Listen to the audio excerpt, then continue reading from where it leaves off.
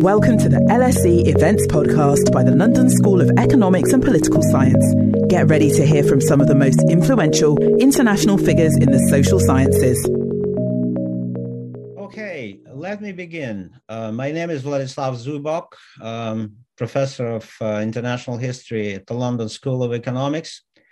And it's a great pleasure and honor for me to open this event, to introduce my colleague and my colleague's book, Tomila Lankina's book, The Origins of Russian Democracy, the State's Origins of Russian Democracy. And let me just say a few words about Tomila herself, because I met her a few years ago and discovered her to be an invaluable colleague, a ball of intellectual energy, and a great public scholar, an activist, and everything that concerned me also concerned her. It was a rare meetings of hearts and minds, I should say. Tomila, Professor Lankina, is a well-educated person. She's professor of international relations with broad background that combines many countries, but above all her home country, Russia. She had a BA in linguistics in Urdu and Hindi from the Tashkent Institute of Oriental Studies in Uzbekistan. Then she moved to the United States, to Boston, where she got an MA in international relations from the Fletcher School of Law and Diplomacy at Tufts University. Then she moved to the UK and received her PhD from the University of Oxford and St. Anthony and Balliol colleges. So she held later on many research appointments, including the ones at the Humboldt University in Berlin, Stanford University, and the Woodrow Wilson International Center for Scholars in Washington, D.C. Those places I also remember very fondly. She has been a co-investigator and lead investigator on ESRC and British Academy. Her latest book that she will present to us today is called The State Origins of Democracy in Russia, From Imperial Bourgeoisie to Post-Communist Middle Class, published by Cambridge University Press this year. I would like to say a few words about this book, if you allow me, before letting Professor Lankina speak. I think these 500-something pages are very important. First of all, because they kind of bridging, at the same time bookending, the enormous period of history that we know and teach as Soviet history. And this so-called Soviet period connects the pre-revolutionary Russia and the post-revolutionary Russia, and of course, Putin's Russia today.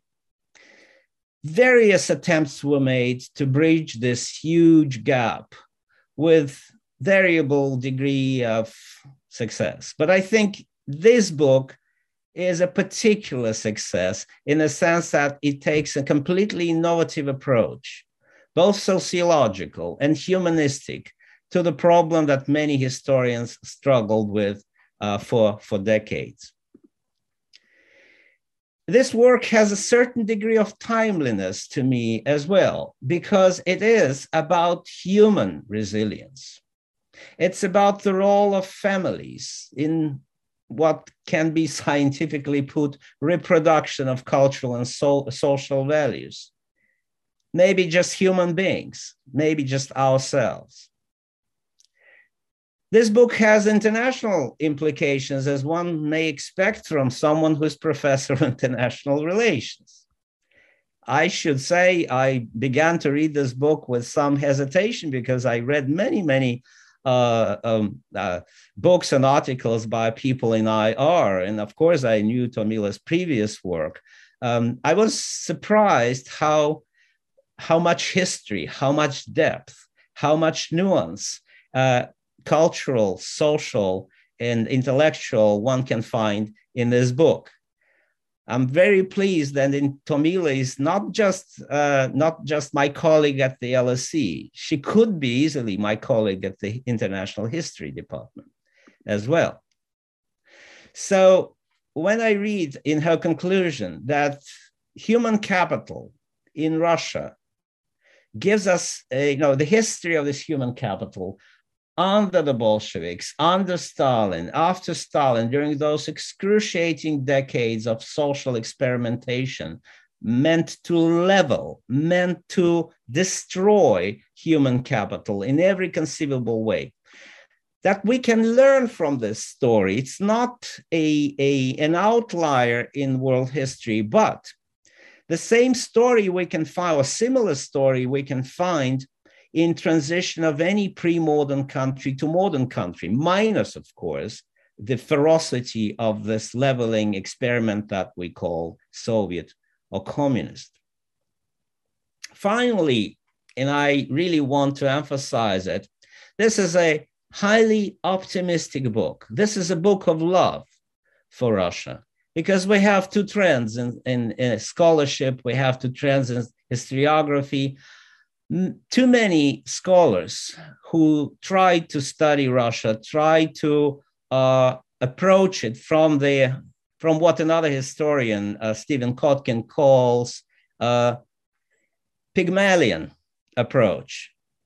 That is, the West comes to Russia, finds an uncouth beauty, tries to educate her, tries to make her Western without really understanding what is cultural background, what is historical background, sense of pride, sense of national belonging in that country. And very quickly, these people who try to take this Pygmalion approach drop this approach when they don't receive reciprocity, when they fail to achieve immediate results. And these people swing back immediately to an image of an eternal Russia that is hopeless, Russia that is incapable of taking a path towards democracy, liberalization, human individualism, human rights, and so on and so forth. Tomila is not one of these scholars, quite the opposite. Her book is a glimmer of hope in current darkness. In fact, when I read her book, I could not help thinking of another book, a great novel by Alexander Chudakov, incidentally called after the line from a great poet, Alexander Blok, great Russian poet, Alexander Blok. Darkness descends on the old staircase. Just as we speak, Vladimir Putin steers Russia into this kind of darkness, even darker than we could imagine. It is the period when, the Russian ruler declared any anti-war mindset, any hope for more free, for more individualistic and respectful mind frame in Russia to be just a product of the West, a fifth column at the service of the West. And of course, he does it in the name of some ridiculous sovereignty that Russia, of course, always had and has.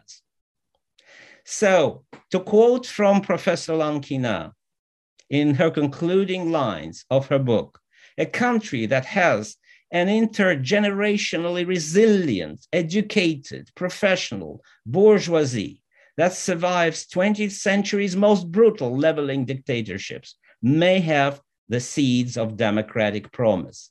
Particularly important words today at these darkest, possibly darkest of all dark hours that Russia went to. So this is the book for me of precise Western scholarship, the book of Russian tragedy, the book of universalist and deeply moral optimism. And that affected me personally in a powerful way. And I hope those who listen to us will read this book. With this, I will turn the floor to Professor Lankina. Thank you. Thank you very much for a very generous introduction. And I don't think anybody could have put it, summarized what I was trying to say better. And before I start my presentation, I believe we have a video that will be shown. So I'll let the technicians, I'll let the assistants play the video first. It's only a 5-minute introduction to my book, and then I'll take over. When we hear Russian Revolution, we think about destruction, decimation, obliteration. We don't think in terms of continuities, reproduction, and resilience. When I found an archive about a large merchant family on the Volga, their lives, and then what happened to them after the revolution, that was just mind-boggling. It completely changes how we look at the communist experience.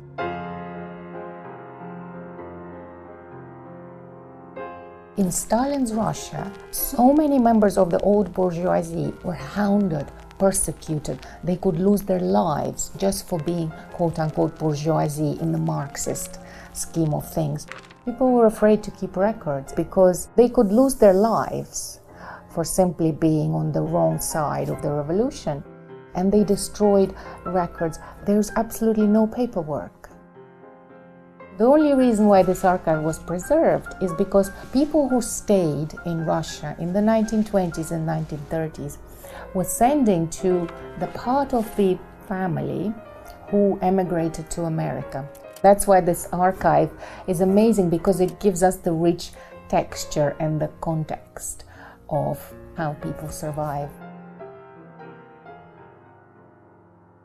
The Niklutin archive has all sorts of really interesting snippets, a vast trove of photographs, letters that are full of agony and at the same time full of a spirit of life, marriages, births, deaths, betrothals, family gossip. And reading more, there are receipts, remittances, packages that were sent at the height of Stalinism. Of course, even within that family, there were people who were sent to the Gulag, there were people who were executed. But my book calls attention to the values that these people preserved and how it would be erroneous for us to call these people Soviet people.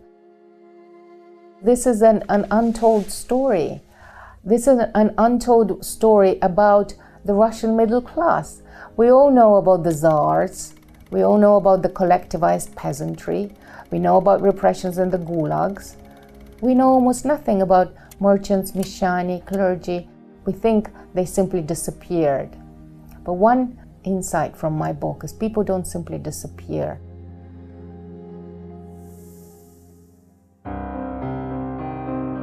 Imperial Russian society was rigidly stratified into estates.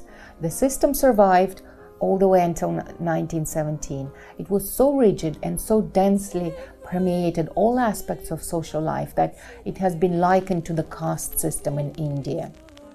So it divided society into peasants at the very bottom, the vast majority of the population. Then there were at the very top the hereditary aristocracy and the personal nobles. Then there were clergy, and then there were the urban groups, which we know very little about. We know about the merchants, but the other group were these mysterious mishani. And actually, after peasants, they were the largest group. But they have been completely airbrushed out of historical works, political science works. Few people have written about estates, because this is just like the czars and their palaces and the Romanovs. This is one of those things that people say, well, it's been destroyed. And my analysis completely debunks that, because they didn't disappear. And when the Bolsheviks came to power and they had to fulfill their fantastical proclamations about building a new society, industrializing the country, elevating it out of the depths of illiteracy and poverty, guess who they had to work with? They very quickly realized that they needed teachers, they needed doctors. And where did these people come from? These were the clergy, the mishani, the merchants, and the nobles. And that's why I identify them as the core of the imperial bourgeoisie, but also the Soviet middle class. My book is a cautionary tale that shows us that even in the greatest leveling experiments of the 20th century, the structures of inequalities are extremely resilient because people transmit values within families. You can take away somebody's palace or make them pay more taxes. You cannot take away their human capital, their knowledge, their values. You cannot simply take it away from one person and give it to another one. And this is the crux of what I'm finding. This is not something that policymakers would like to hear because it precludes easy and facile solutions to dealing with inequality.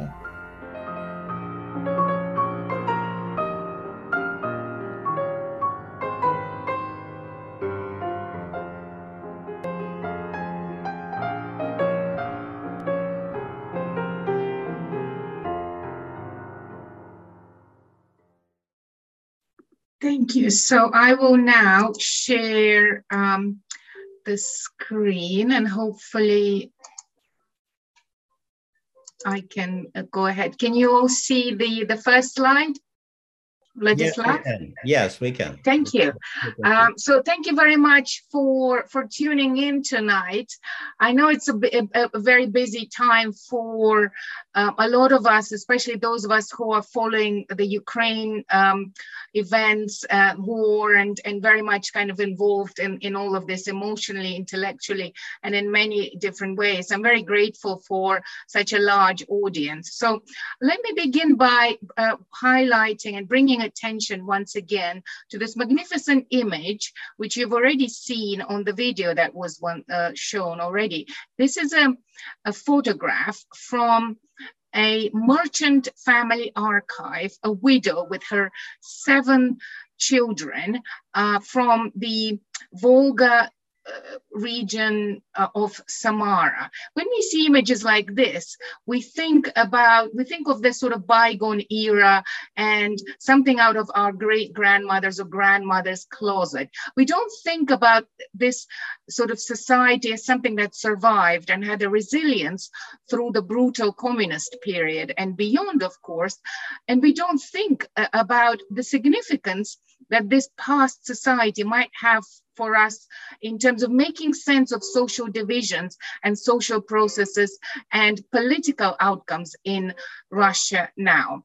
So what I'm going to say in the next few minutes in my talk might be a little bit controversial, not least because we do not like to think about Russian society in terms that have become unfashionable, in terms of sort of cultural values and their reproduction as relating to political outcomes. But that's not the story I'm saying. The story I'm going to be talking about is ultimately a story of inequality. And if you look at these 2 images, on one you see the kind of cheerleaders for the Putin regime now, and on another, those of you who are familiar with the Russian media landscape, this is an image of the last day of TV Rain, a liberal television news channel that closed just very recently after the war in Ukraine began in the context of draconian legislation that was imposed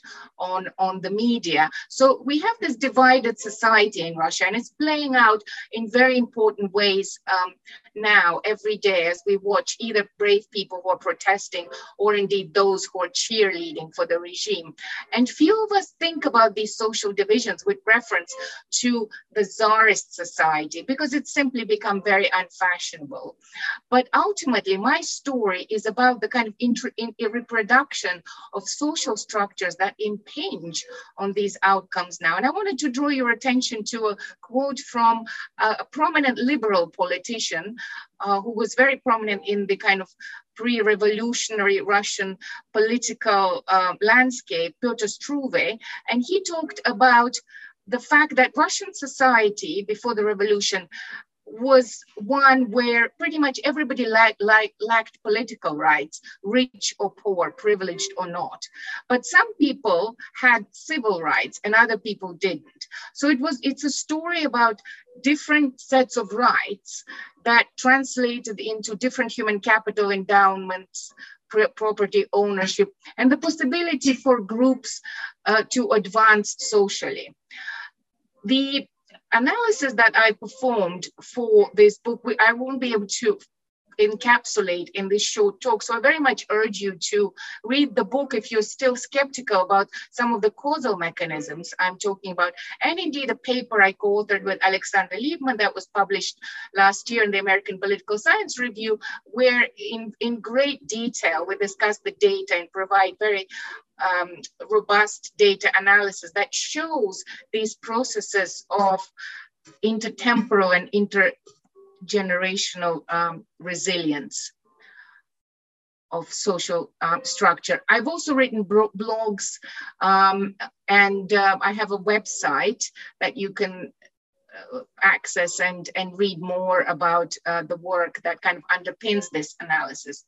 So if I'm saying that there is a kind of continuity, but we don't think about it in terms of, the connection between three epochs, Tsarist period, communist, and post-communist now. Why did we get things so badly wrong? And I put it to three sets of reasons. One is, of course, the Soviet propaganda machine, as you see on one of the images on the bottom slide, that led us to believe that communism was a whole new dawn. It was a revolutionary new era that put an end to the old so-called backward society of the czars. The second reason were progressive intellectuals, like not least the co-founders of my august institution, my employer LSE, Sidney and Beatrice Webb, who were Fabian socialists, and they embraced the sort of the new progressive agenda of the communist regime. They came to a Soviet Union in the 1930s. They were shown around by the Stalin regime, and they came back and wrote very sort of very positive accounts of what they found. And again, this was very much a narrative of a new social beginning and a whole new dawn. And they published a book called Is Soviet Communism a New Civilization? The first edition came out with a question mark. Subsequent editions did not have a question mark. It was in the affirmative. So this is the kind of stuff that shaped our understanding of the communist experience. And most recently, we have books about inequality that also talk about the 20th century communist experiments, as indeed wars, that are accompanied by massive violence and dislocation in terms of the great leveler paradigm. So we think of the 20th century brutal episodes of war, revolution as great levelers because these accounts are largely couched in economic terms, right? We know a lot about the centiles and the deciles, those of us who have read Thomas Piketty's work. We know about the income distribution and sort of social stratification in an economic sense. And so we think that leveling occurs when there is a kind of redistribution of economic assets. And my book, of course, debunks these assumptions. And at the root of my account is the institution of estate in Russian Sasovia, which rigidly divided imperial society into estates, which could be presented in the form of a pyramid. At the very top were the nobles, hereditary aristocracy, and personal nobles. That is, people could become ennobled because of service or other achievements, service to the state. Then there were the clergy, which also formed a very small percentage of the population. And that was also hereditary. You were born into the estate of clergy. And then there were urban groups. Merchants were the wealthiest of these urban estate groups, but they also formed a tiny percentage of the population. But the largest after peasant were the urban estate of Mishani. And that's a very mysterious estate, which I conceptualize as the kind of proto-bourgeoisie or the bulk of the imperial bourgeoisie, because they were property owners. They had certain burgher rights, as indeed, of course, the nobles and the clergy. And these rights were very different from those of the peasants. Peasants, which formed vast majority and mass of Imperial Russian population were very, very underprivileged compared to these other groups, which formed a very small slice of the population. And whilst one could transition from the state of peasant, especially after emancipation in the 1860s, one could transition into these urban estates, the process was very slow and gradual of acquisition of sort of the urbane values, qualities, human capital, right, that we associate with kind of urban bourgeoisie and the bourgeois state.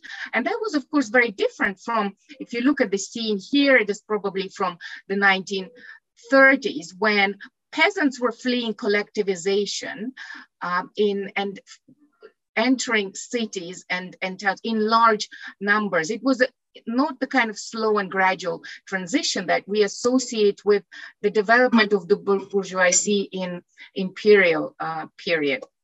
But my story is not only about social stratification and inequalities, it's also a story about the particular ability to participate in public life and rights and resources that one had. And that was very important because contrary to widespread myths and misrepresentations of imperial society, Tsarist Russia had a very vibrant civil and public sphere.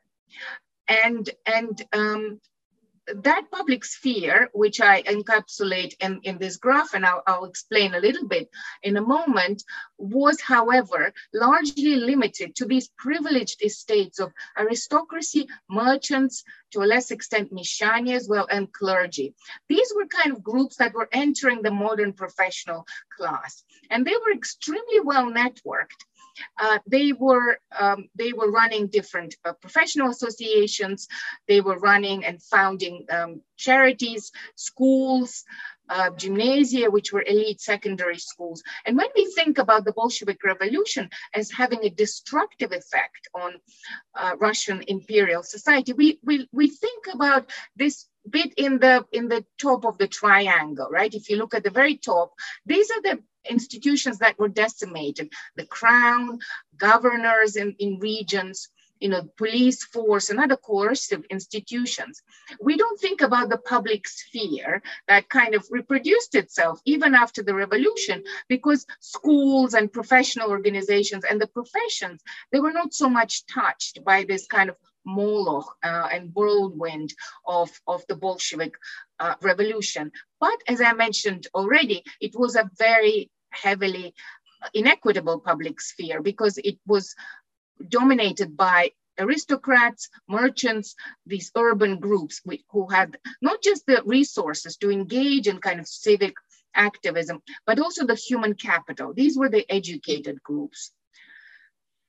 And one other way of demonstrating how connected they were is the social network analysis I did based on an entire slice, virtually entire slice of white collar groups in one city on the Volga, Samara city. So there were like directories akin to Yellow Pages at the time before the revolution. And I have the year of 1916 here, just 1 year before the revolution, to demonstrate the connectedness between these different groups. And what we see is, if we look at the kind of pink areas here at the top, you see there are little lines connecting it to other circles, and these different circles are different organizations. So the pink circle is the gymnasium run by a very progressive woman who was of noble pedigree, and it was well connected to other areas of civic sphere in that city. But if you compare it to some of the other organizations, like the police, there's an orange, should be an orange circle on the right, or the management of Tashkent railways on the left. These are sort of circles not connected to other areas of society in Samara. And so a lot of these, especially the police, these are the ones that were decimated after the revolution, or the individuals associated with them were repressed.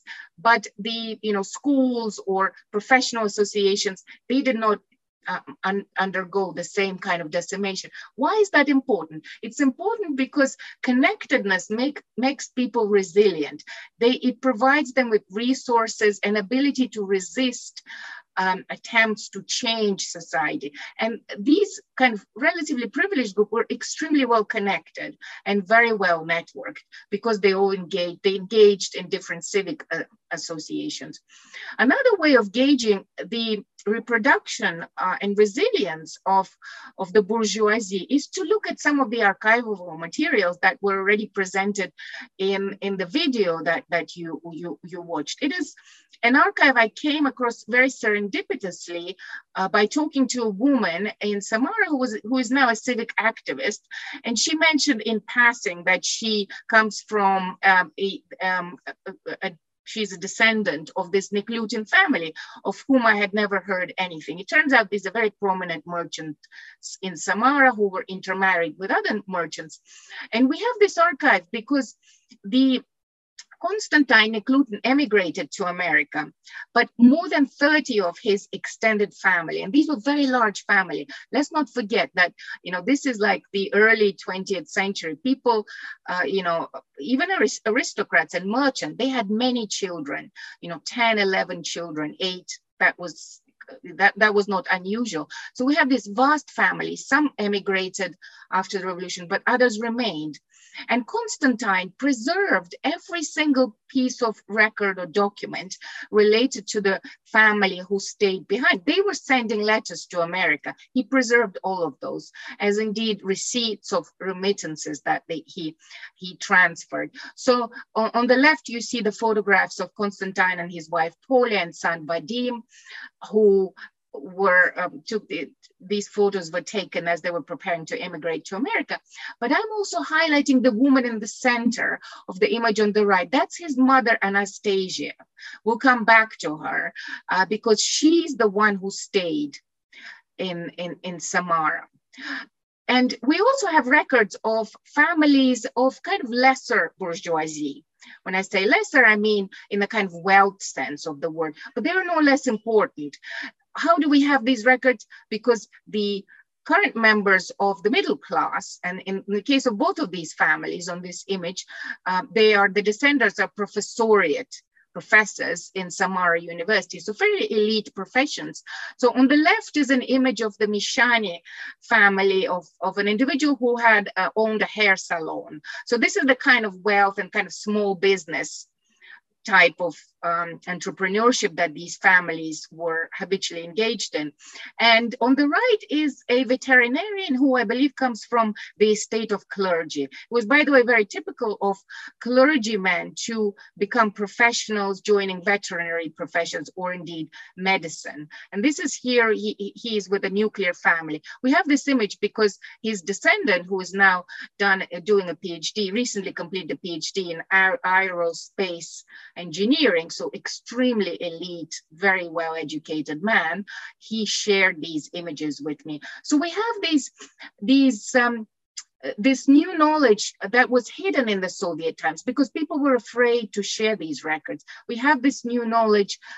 People are opening up their closets, and we're learning about groups other than the aristocracy. I can't tell you how, sometimes I get a bit annoyed at thinking, well, how many more BBC documentaries I can watch about the Romanovs and what happened to them? Why don't we see something about merchants, Mishani, something, less known and that we're less familiar with? So what are the routes to adaptation of these groups in Soviet Russia? And I identify 3 main routes. I'll start with the kind of photographic images. So the image on the very right is one of Evgeny Leopoldovich Kavetsky. He was a medical professional of extremely high status. He founded medical clinics before the revolution. He died in 1939. He was a very decorated Soviet professional, as indeed were his sons, one of whom remained in Samara, but he was also elite medical professional in the Soviet period. And another one was in Ukraine, actually, in Kiev. So the Kavetsky family of medics in in Ukraine are very prominent. So these are the kinds of routes to professional mobility that we see, which is fairly straightforward for some of these professional groups.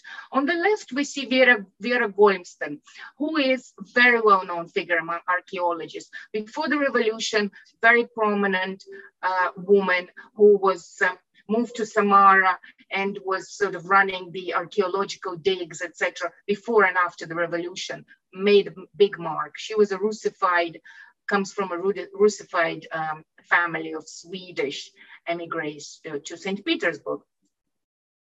And in the middle is, so these people, the Golmston and Kavetsky, they have Wikipedia pages and lots of accolades, but there are sort of nameless people that do not have those pages, but we know of them because their descendants have talked about them. And these are people like this young lady, Olenka Konovalova, who in 1917 was just as old as the Bolshevik Revolution. She was 17 and she had just finished an elite secondary school called Gymnasium.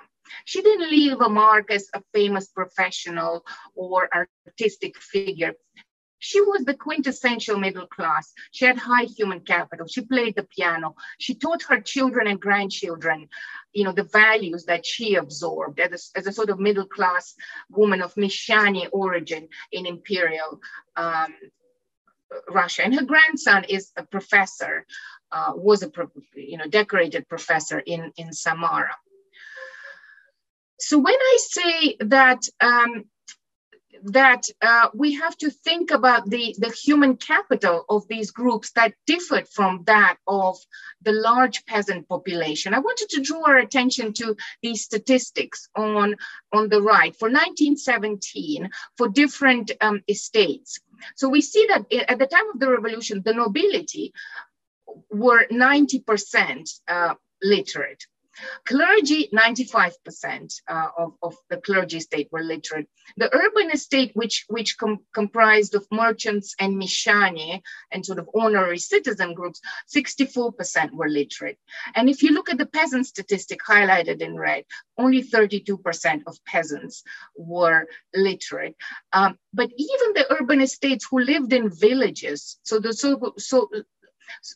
rural bourgeoisie were far more literate than the peasants' estate individuals who lived in the village. So 56% literacy versus 32% literacy. So it's not just a story of simple urban-rural divide. It's a story of how different estates had different rights. There was rural bourgeoisie as well, because the merchants and Meshchani could actually pursue entrepreneurship, own property, etc., more easily than because of a different institutional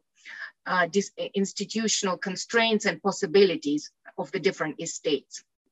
One could argue that these statistics are for 1917. Hasn't Russia moved on after the revolution? Well, one record we have is the so-called Stalin census of 1937. And this was, as Professor Zubok would know, a census that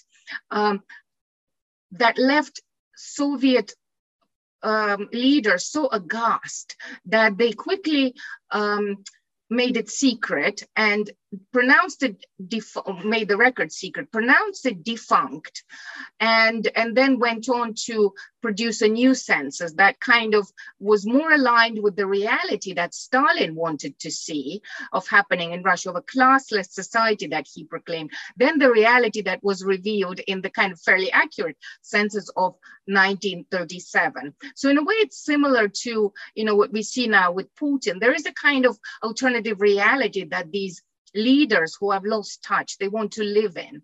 But what happens when they are faced with alternative reality? They fabricate the results. So what did Stalin not like about that census?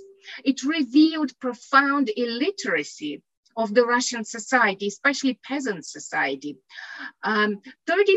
almost 34% of all women over the age of 9 were illiterate. And among women aged 44 to 44, close to 50% were illiterate. Now, these are the women in that age group. You think they'd be like teachers and doctors, etc. But very large chunks of society remained illiterate. Only 4.3% of the entire population had completed high school. And that's 20 years after the revolution. And what is interesting, this census also preserved the old categories of imperial society. And one could also gauge what percentage of the population, for instance, were rentier or derived income from rent, that is sort of quasi-private entrepreneurship. It also showed that Protestants, which before the revolution, this religious group, were highly literate and remained so even after the revolution. So this is not a story of change of society and leveling. This is a story of amazing persistence and reproduction. I promised I'll talk a little bit about the three routes to social persistence. And we saw some images of the Kavetsky medical dynasty, Vera Goldston and Olenka Konovalova on the previous slide. And I wanted to illustrate and kind of assign labels to these three routes, which in my book, I refer to as the organization man, or woman, of course. And on the right, you see a kind of stylized chart of a medical hierarchy. And what I find in my work is that these hierarchies within organizations and within professions like medicine were fairly accurately reproducing the society of estates. So if before the revolution, the elite medical consultants like Kavetsky came from privileged groups, in Kavetsky's case, possibly noble, Polish noble, then there were nurses who often came from peasant background. These hierarchies were produced because the people who were consultants before the revolution, they remained in that high status, in the same hospital often, or in the same professional organization after the revolution. Of course, many were repressed, but we are still seeing these patterns of social reproduction within professions. Okay, in the middle you see another route. You see an image that sort of illustrates another route to reproduction, and that I call museum society. So the archaeologist Vera Goldston very much embodied that route because she was one of those people who were very discreetly reproducing the social networks and even civil society and public sphere of the past in museums, provincial art galleries, archaeological societies. They often quietly waited out all the worst of the repressions because they moved to these quiet provincial havens. But they also in that way reproduced the human capital. They preserved the cultural relics of the past. And this photographic image in the center is actually from an archive. We know what those people were up to because the Bolsheviks were spying on them. They were sending informers into these groups, and they were talking about how insular they were and how they were all, merchants and nobles, and they were all sort of stewing in their own juices, etc., etc. And on the very left, you see an image that embodies and that illustrates the kind of the third, what I call pop-up brigade route to social persistence. That is what Olenka Konovalovs were doing, along with people from the Organization Man and Museum Society. They were all engaged in campaigns of done with illiteracy, etc., that the Bolsheviks were advancing. And of course, the Bolsheviks were very keen to develop society, but who was there? Who were going to be the advancers and the developers? It was going to be, of course, the old bourgeoisie in a country that was overwhelmingly illiterate. And when I say the old bourgeoisie, I mean these educated estates that became the new professionals and the new entrepreneurs before the revolution. And the fact that they were transitioning into professional modernity was already evident before the revolution. If you read the letters from that Niklutin merchant family, we find an obsession with education and sluzhba. The word sluzhba means service. To serve means to work in a white-collar occupation. And we find that they were obsessed with that before the revolution and thereafter.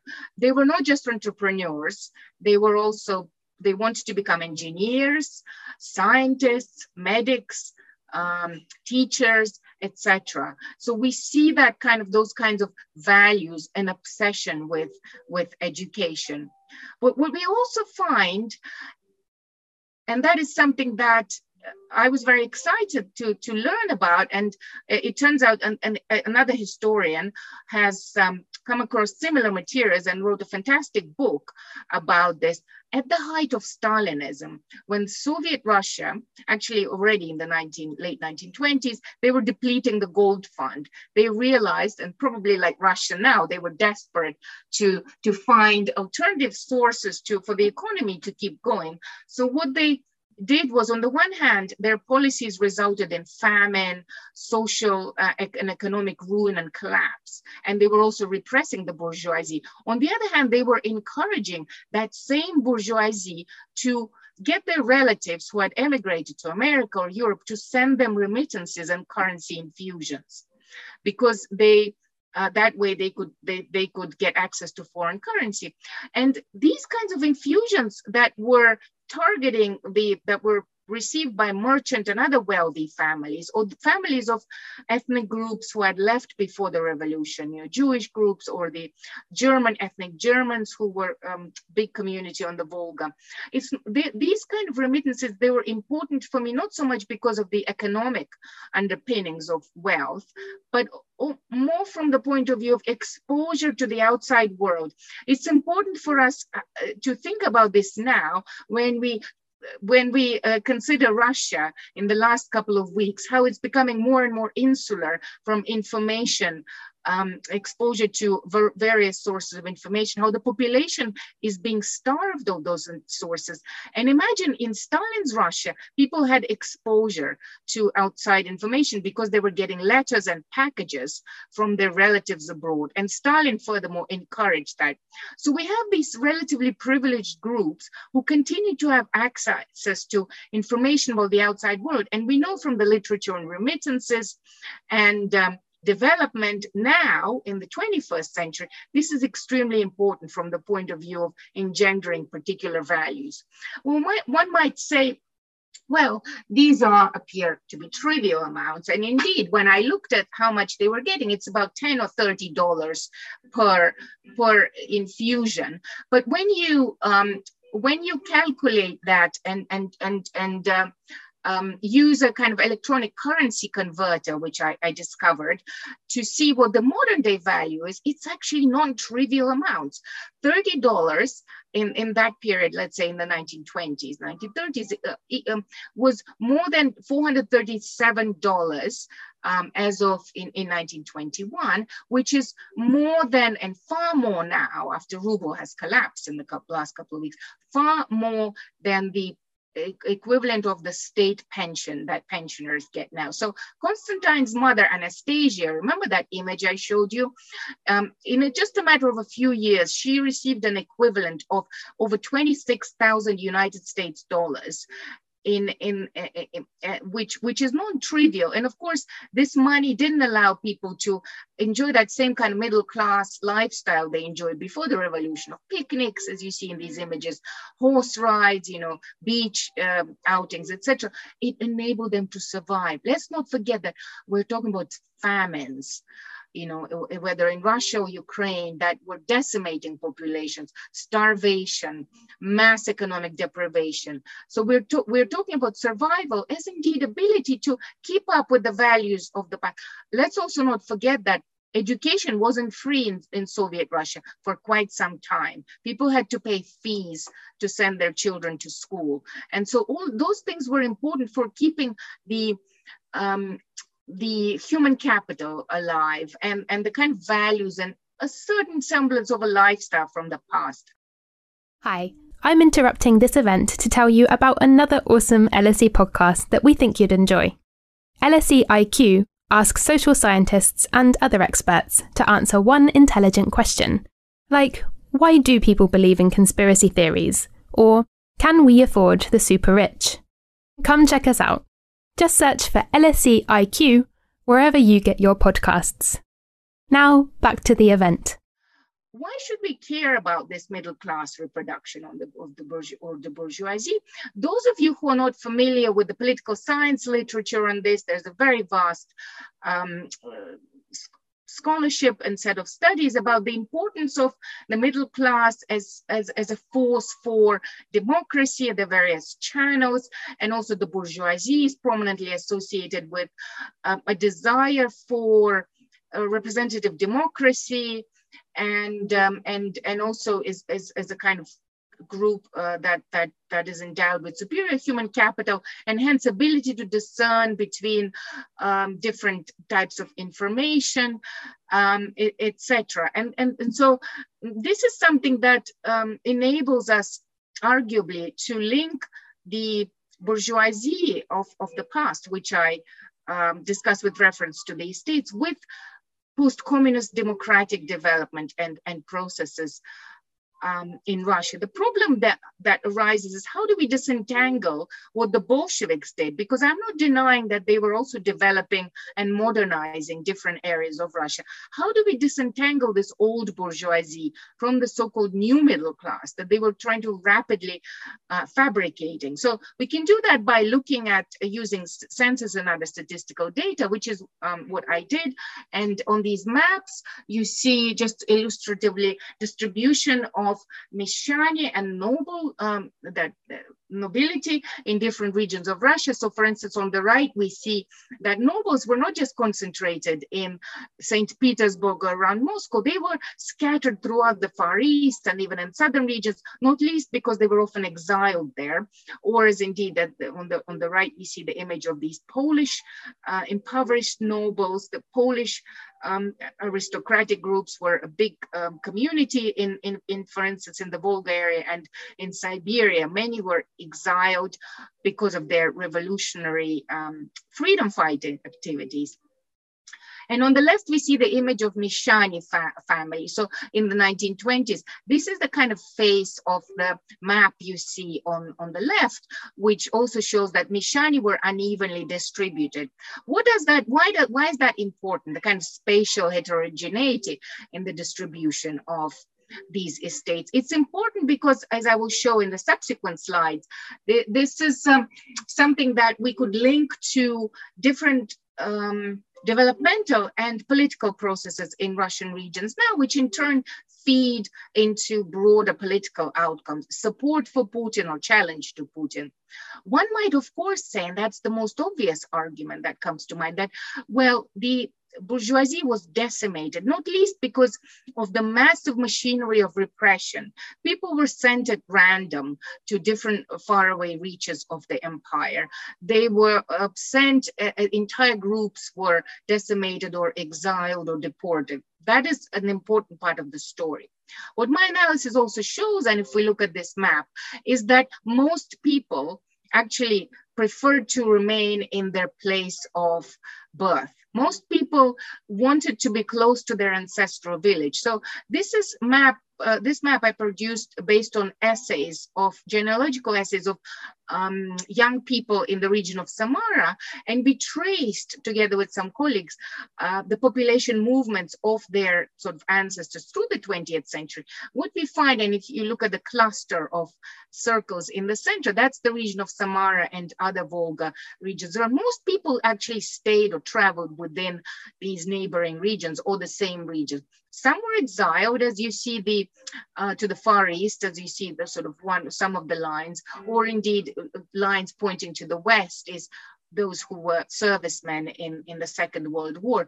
But the vast majority of people, and that's also confirmed by sociological surveys of Russians now, and indeed we know from studies elsewhere, most people are fairly conservative in terms of how far they want to move away from their families. And we're seeing, of course, this, in Ukraine now, how powerfully Ukrainian people feel about their country, and how they feel insulted if they're presented with this, conversations about how, they should, they might be sort of moving out en masse. Most people have deep attachments to their native ancestral lands. I have a couple of more slides I wanted to show you, which sort of summarize some of the kind of arguments that I'm making. And this is a graph from the paper that I referred to, American Political Science Review with Alexander Liebman, that demonstrates the causal mechanism. So what we're showing is that, in this case, with reference to Mishani, which is, after peasants, the largest group, more than 10% of the population, that the reason why we consider them as the proto-bourgeoisie also in a democratic sense is because they had both human capital and entrepreneurial values. And the Soviet state used these people to advance their modernization agenda. But also they adapted well to Soviet rule because they became professionals, and many in the Soviet period, because of the entrepreneurial values they had, also went into kind of autonomous professions or indeed the private sector.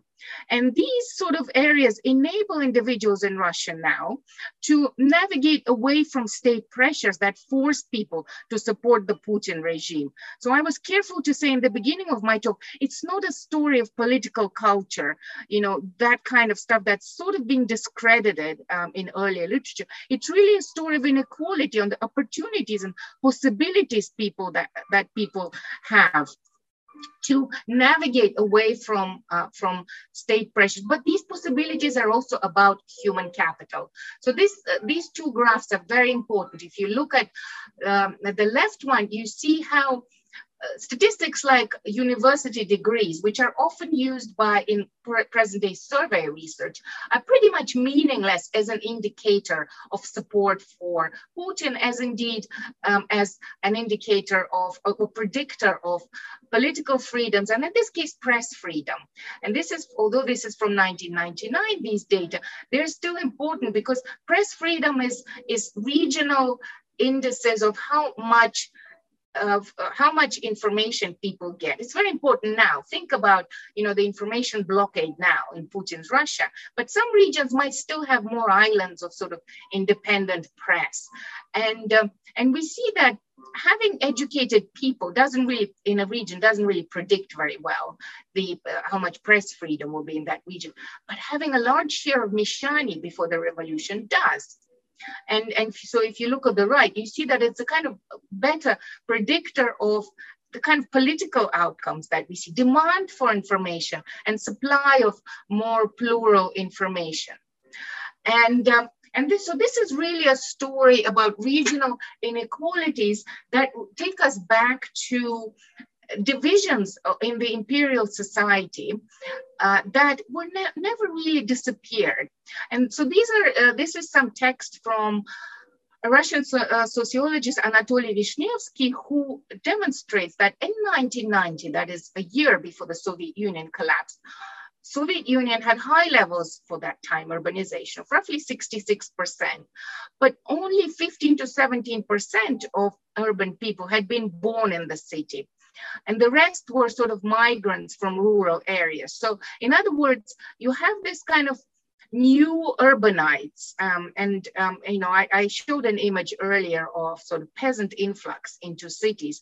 And that's a process very different from organic and gradual absorption of the kind of rural society by the urban society. This was very different in the Soviet period and very similar to other rapidly modernizing contexts like India or China. There's some great scholarship written on that. There's an American scholar, Bryn Rosenfeld, who writes about these sort of new middle class and the kind of public sector dependencies that they engender. So Vishnevsky very poignantly writes that by the time of the Soviet Union's collapse, one could not contend that Soviet society became a solidly and overwhelmingly urban society. USSR citizens in their majority remained urbanites in the first generation, half to three quarters comprised of urbanites and half or a quarter of peasants. They bearing the stamp of transient status of marginality. To a certain extent, this stamp will be inherited by their children. So this kind of marginalization of large chunks of society is socially reproduced. And it's very important for us to consider when we think about social divisions in Russia now. So my book aims to kind of make a contribution to a very rich area of literature that takes history seriously now. There's a big strand of theorizing and rich empirical work across the social sciences. But I also take historiography seriously. I urge us and encourage us to rethink Soviet era historical paradigms and put them in the particular context in which scholars were writing. That was the time when a lot of the progressives in the West embraced communism as this whole new dawn, new era, as something progressive and as something that, for whom Tsarist Russia was the past and old news. And they didn't write very much about it. And what they wrote was kind of ideologically colored in many different ways. But I also bring in sociology. My account is very sociological in some ways, because it highlights the importance of social structure and how we think about divisions that continue to plague consensus around sort of questions like democracy, liberalism in Russia now. So I started with these images of present day Russia, and I wanted to end with them. So on the one image, you see the cheerleaders for Putin. These might be people who don't necessarily believe in the regime. They might be public sector employees who have no other choice. They're working on really measly salaries, and their employer tells them, if you don't go to these cheerleading protests, you will lose your job, right? Or they might be true believers, because they have not had the same kind of education reproduced within families that would encourage scrutiny and questioning of kind of official information. But we also see on the image to the right, the policemen beating up protesters. What we don't ask, and I think we should, is who are these people hiding behind these uniforms, right? I want to see the poor. What I see is not the army or the police as an institution. I see the poor boy from a village. And just like when I see those really sad and heartbreaking images of captured soldiers in Ukraine, and I see their mom in the village crying, saying, "Where is my boy?" I see deprivation. And we don't think of deprivation as something that is kind of hiding inside these people with the batons. For them, it's like they think they're knight in shining armor. They might have had miserable lives of underprivilege. And this underprivileged existence and status goes all the way to the Soviet Union. The Soviet Union never leveled society. What it did is trapped peasants in collective farms, took away their passports, and then didn't allow them to move into cities until the 1950s. So we have this transience and marginality that is being reproduced in Russian society. And unfortunately, we don't think about these social divisions when we consider, why do we observe this apparent massive swell of support for Putin and a small minority, which remains just as small as it was, in those public sphere of imperial Russia that I just described earlier, comprised of mostly privileged groups who are in elite autonomous professions, who have the capacity to emigrate, leave their country, who speak foreign languages, who are descendants of the merchants, Mishani, and indeed aristocrats, and who are indeed professors sometimes now in Western universities, giving this talk. So these are the kind of divisions that we really, really should consider when we try to understand sources of support for the Putin regime or for democracy or authoritarian resilience in Russia. So I'll stop there. Thank you very much for your attention, and I'll open it up to Q&A. Oh, well, it was a very, a sweeping presentation, sweeping across a century of history. Demonstrating fascinating insights. But, as a historian, I wonder, Tomila, and, I'm abusing my privilege before turning to other questions. They're all good questions. You speak about one minority of Mishani, and you sort of assume that they hold the potential for Russian democracy at some point. But there is a majority, it seems, that have recurring preference for something else, not democracy, for authoritarianism, for a strong state, for what Putin calls sovereignty today. And my question would be, what was the relationship between these two groups? From my own historical research about an important Russian intellectual, Dmitry Likhachev, I learned when he went as a student, after graduating from a very, very good elite school in former St. Petersburg, he went to a former St. Petersburg University, and he discovered that students and professors there were already divided into two groups. That was 1925. In one group, they called each other Mr., Miss, Mrs. In another group, they called each other comrades. And those groups usually did not mingle. They were an antagonistic relationship. So can you explain to us what happened across the decades of Soviet history between these groups? Did this antagonism survive? Was there osmosis of some kind? Also, I cannot help resisting, you mentioned elite. This word elite is used and abused so much. When I grew up in the late Soviet Russia, we still knew who real elites were. And there were still former people, so-called, or people from the old regime who had the gift of different education, better education from the Soviet education. So they were unspoken, unquestionable elite for all of us who grew up.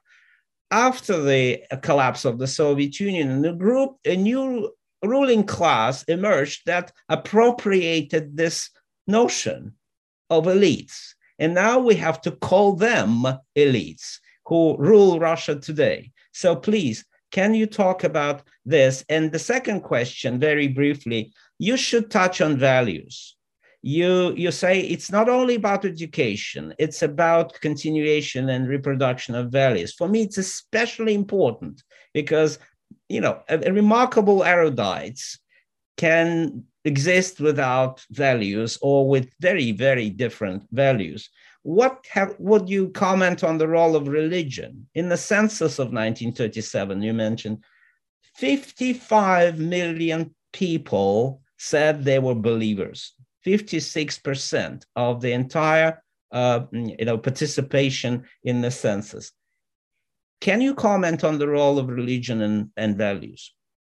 Thank you. These are such big, complex questions. Thank you, Vlad, for raising them. If I understand your first question correctly, these different groups at the university, are you talking about intellectuals who embraced Marxism versus those who didn't? Is that what you're talking about? Or are you talking about different estates? No, those who came from your kind of families, who were all elites, all Mishani. Called each other Mr., Mrs., and so on and so forth. Those who were promoted and used social lifts opened by the Bolshevik Revolution and the Bolshevik regime called each other comrades. There were some who adopted Marxist beliefs, but most of them were from peasants and workers, and they tried to climb the same stairs of higher education with great difficulty. Mm-hmm. So exactly. So in my book, I try to, and also in other papers that I did, I try to demonstrate. And again, this is all probabilistic patterns, right? Of course, there were a myriad of exceptions. There were intermarriages. There were different routes and trajectories, but generally, the many aristocrats, and we know that actually from another source, which I discussed. Really properly analyzed only after my book was published, and for a different project. I'm now looking at the Harvard, you might have heard of it, the Harvard project on Soviet social history, when in the 1950s, in the early 1950s, a massive wave of refugees, it was very similar to what is happening now, moved after the war. They found themselves in the West. And scholars at Harvard found this is a perpetuous opportunity to interview these people, find out about the Soviet Union. And what this project, and the analysts at Harvard at the time were not concerned about estates, but what they found was really interesting, large transcripts that show us how many aristocrats gravitated towards medicine, medical profession, because it was apolitical, because they found it abhorrent to join the Communist Party. Whereas many of the people, the peasant sort of route to social mobility, you know, and we know that from Brezhnev, you know, Gorbachev, these were like people from the rural kind of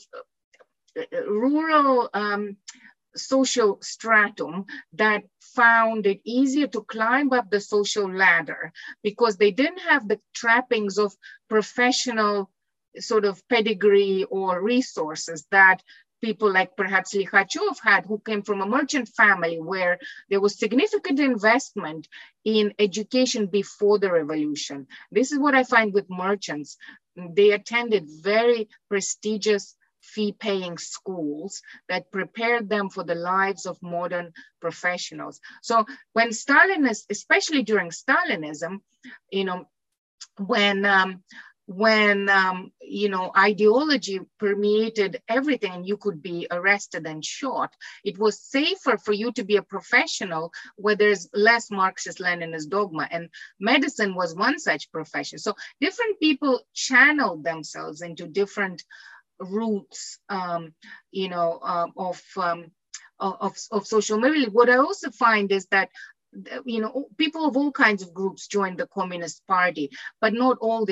Those who did join the Communist Party, that had a kind of socializing effect on them, and they became more pro-regime than those who just decided to stay away from that route. And many scientists didn't join the Communist Party. So these are different complex processes that I only partially deal with. I will be in my future work as well. Religion is extremely important. We control for religion, old believers, you know, this merchant archive, they're old believers. Many of you don't know, this is a kind of, there was a schism in Russian sort of Orthodox Church, and that goes back centuries. And old believers, they were habitually, they preserved manuscripts, they had a strong emphasis on education, and they were very entrepreneurial. Max Weber even wrote about them as a sort of, are they like the, you know, do they embody the Protestant spirit kind of thing? They were, and I think this Niklutin archive very much very much typifies what the values were of this particular religious group.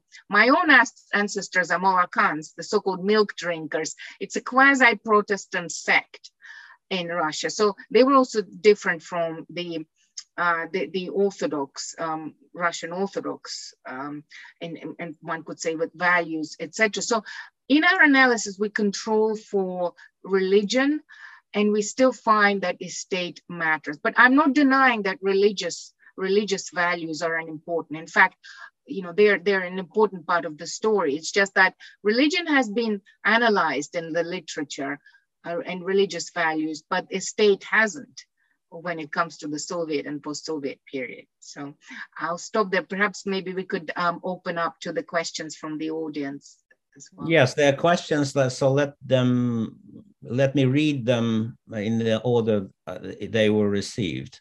Robert Ong asks from Toronto, Canada, how can you apply the themes of the book to how Russia could turn out politically and socially in a post-Putin era? I like the question. Thank you. I very much, actually, thank you for the question. I very much agree with Vlad Zubok's interpretation of the optimistic message. The optimistic message I have is that these, the kind of the impulse for civil society, for the resources and the values that support a kind of particular active public sphere, politically open society, civil society, they never disappeared even under communism. They were there, they sort of were unseen and invisible. So I have this museum society, you know, there were people doing sort of quasi-civic activities. There were dissident movements. None of this really disappeared. It was there, it was just held under the lid. And of course, when political openings happen, these groups come to the surface. And even now in Russia, I analyzed protest and civil society over the last 20 years. We know that when political repression increases, people simply disappear into politically safe forms of activism. They work on issues of environmental preservation, cultural preservation, etc. But meanwhile, they're keeping alive the skills and the networks and resources that are very important for reproduction of civil society. So my message is very optimistic. It's you know, and I'm thinking, I'm already telling my son, who's 10 years old, that when you grow up, you will be living in it, you will be contributing to the rebirth of democratic Russia. Keep learning the Russian language, because I think, you know, there is a huge potential, and we see that with the brave woman Marina Ovsyannikova, Single Woman Act, you know, on TV, against the war, against lies that people. So there are these islands, even now, with a massive exodus of people, of intelligentsia, really. We're talking about the next big exodus of professionals, intellectuals, intelligentsia, of the kind that we observed several waves in the 20th century. Even with that exodus, I think there will be impulse to return when politics change, but also there are always people who stay for the simple reason that we love our country. We have attachments. We want to see it prosper and democratic. Okay, thank you. The next question from Helen Haxel about literature, literary representation of bourgeoisie. Before the revolution, it appeared quite prevalent that there was some kind of malaise. The bourgeoisie was associated with Russia's malaise, maybe cultural, I don't know. Do you think there was a shift in this literary approach post-revolution? Did you look so good question. Are you talking about, if you're talking about Dostoevsky, for me, for instance, these big greats are actually a really important source of information and almost ethnographic material on the estates. Dostoevsky wrote about Mishani. You know, a lot of these intellectuals, by the way, portrayed these urban groups almost exclusively in a derogative sense. But think of Chekhov, who was Mishanin. You know, he was I am a Mishanin when he applied to Moscow University, and his sister was a Mishanka. So Chekhov, the famous playwright and doctor, you know, by training. So these people, they were simply deriding the kind of petty bourgeois milieus. And in Chekhov's case, actually, it wasn't petty bourgeois. His father was a merchant who, as often happened with merchant families, he lost his guild certificate. If you can't pay these fees to uphold your merchant guild status, you're kind of relegated to the status of Mishani. So there was a kind of big social, you know, perhaps a chip on the shoulder, you know, that they had. And so then these intellectuals would proceed to deride these ostensibly kitsch and, you know, tasteless milieus of their upbringing, but ultimately they embody the kind of transition from Mishanstvo, merchantry, into the professional class. So Russian literature, great, yes, maybe, you know, malaise of capitalism, we find that very much in Dostoevsky's work, but also the kind of urban modernity, where these different groups mix, but they're also often overwhelmingly of the kind of, you know, what I call educated estates. You know, they're the kind of urban bourgeoisie, whether petty or kind of more of a more wealthy kind. All right, thank you. Well, the next question is about from Adrian Lee, alumni of Bangor University. What was the role of the Jewish community during the period of time? And that's, you know, a great question. Also, the priority of learning, the priority of culture and education, this community was very high. The Jewish community was extremely important. So I write on very early on in the book that religion is a very important part of how we understand who became which estate. So Jewish people, Jewish community were historically persecuted. Certain rural areas or occupations were off limits. They were also often prohibited from mobility in a geographical sense was difficult for them. And often, so for them, acquiring the status of, for instance, honorary citizen through entrepreneurship, which was a kind of very prestigious category of urban estates, was very important to get away from that stigma. And to get away from some of the limitations of that the Tsarist Russia placed on them. And of course, add to that habitual emphasis on learning, just like the German populations, in gymnasia, for instance, in Samara region, Samara had a very thriving and vibrant Jewish community. And actually Samara was one of those tolerant regions that, it takes pride in the fact that ostensibly it didn't have a single pogrom during the wave of pogroms in the early 20th century that swept some of the regions of Russia. Samara was tolerant towards Jews because Jews were very prominent in kind of merchant philanthropy.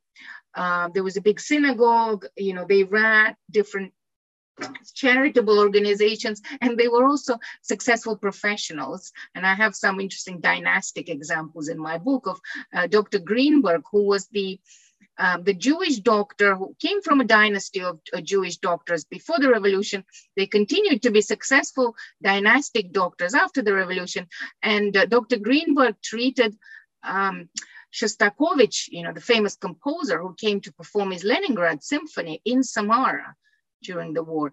Dr. Greenberg treated his son because Dr. Greenberg was so famous from before the revolution. And interestingly, intelligentsia like Shostakovich, they often opted for their kids to be treated by these, prominent doctors from before the revolution. So yes, the religion is important because it channeled, some groups had incentives to acquire these, to move into these urban estates, or habitually were not in kind of rural occupations.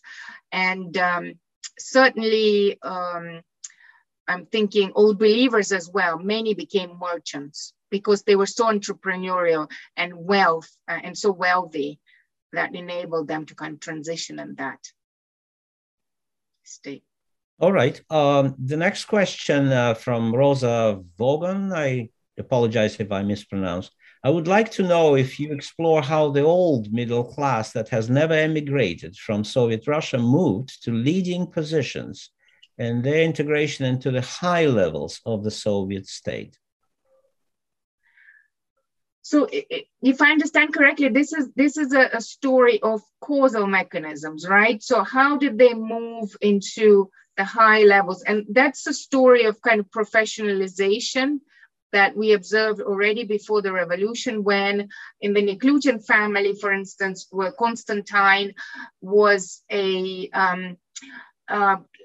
came from a family of some of the wealthiest merchants in that region. So this was a region that was likened to Chicago. It was like the Chicago on the Volga, it was called, because it was so prominent in grain trade. And there were these magnates who, I don't want to call them the oligarchs of yesteryear, because they were not oligarchs of the kind, like dirty money, Londongrad that we think of now, that's now in the news. No, they were wealthy people who acquired wealth through entrepreneurship. But even before the revolution, they wanted their kids to study engineering in St. Petersburg at the Polytechnic University Institute, or medicine. And even before the revolution, women, aristocrats, and merchants were sending their daughters to elite secondary schools. And these groups, who were politically not very targeted by repressions compared to high-profile aristocrats, for instance, they quietly and discreetly reproduced their status as teachers, as doctors in provincial medical clinics. And that's how they kind of transitioned into the Soviet middle class. And also they taught their children the values of higher education, exposure to, all kinds of cultural capital type activities that engender cultural capital. They did home tutoring, foreign languages, etc. I very much unpack in the book in some detail these processes of sort of familial intergenerational transmission of human and cultural capital. There's another question that if you put a different cap of your specialization in Russian protest, how would you comment on the fact that the majority of the current anti-war protesters seems to be young females, according to many pictures and videos? So I gave a couple of BBC interviews about this, just recently. I think women have always actually played a very important role in, as I show in my book, even in Imperial Russia, they were establishing higher educational institutions, well, not higher, but secondary schools they were setting up. And they were also very important in kind of various forms of civil society and activism. We saw in Belarus, women assumed a central role for the simple reason that some of the leaders in the Belarus protests, Svetlana Tikhanovskaya, her husband was arrested and prevented from becoming, a leader in Belarus. And so we have these also the 21st century, kind of women, late 20th century empowerment of women. I think these are important factors, but we shouldn't forget that women were always active, even in the dissident movement. There's a funny quote from, I believe it is Stephen Cohen, who's a late historian, who wrote that women were very active in the dissident movement. They typed, these dissident literature, and they also kept their men from drinking too much. So I liked that a bit, but yes, now perhaps there's also a sense, and by the way, this is all very important, okay? In the Stalin, there is now a very strong evidence that repressions did not affect women nearly as badly as they did men. Overwhelmingly, the people who were shot were in the kind of the Great Terror were men. Women were often spared the harshest of repressions. And I think perhaps we're also seeing that perhaps there is a kind of sense that they are kind of maybe less vulnerable. Not sure if, I think we have to analyze that certainly more closely, but even in the most repression regimes like Stalin's, there was a gender imbalance that favored women, incidentally, in terms of the brutality of repressions. So maybe that also kind of accounts for how free they feel to sort of express their opposition to the regime. We're rapidly approaching the end of the program, but the last question I want to ask about, Martin Fransman asks is, what is happening in Russia today? What do you think will happen to your Meshchani in the short or medium term? And I cannot resist adding, what about their resilience? What about, would Putin treat men and women fairly this time? That's another tough question. So the descendants of Meshchani, probabilistically speaking, are, many of them, and descendants of merchants as well, many of them are in more status professions. And I realize I didn't answer your question about elites, but very good point that, it's a very fraught term. Maybe we should ditch it, stop using it altogether, because, or unpack it, within the kind of historical context, specifically in which it is used. But yes, the middle class in Russia, as I said, there's the two varieties. There's the old and the new, to put it in a stylized ways. Many intelligentsia, many professionals are moving, but that doesn't mean that this exodus is going to actually stop a lot of these positive and optimistic processes that I talk about in my book. There's still brave people who are trying to run media. TV Rain has been closed. These guys are now running YouTube channels. And I say guys, it's actually women like Lyubov Sabol, and other many prominent, with Kira Yarmish, Navalny activists. They're creating YouTube platforms so they're all sort of very morphing into different alternative spaces. And that's very clever. And, they're adaptive, they're resilient, and hopefully that leaves us with an optimistic message of life after Putin. On this hopeful note, with great regret, because we should, I wish we could continue more, I'm closing this program, and I want to congratulate Professor Tomila Lankina again with this remarkable book. Thank you very much. Thank you very much. And thank you for your great questions, and Vlad for chairing and for a generous introduction. Thank you. Thank you for listening. You can subscribe to the LSE Events podcast on your favourite podcast app and help other listeners discover us by leaving a review. Visit lse.ac.uk/events to find out what's on next. We hope you join us at another LSE event soon.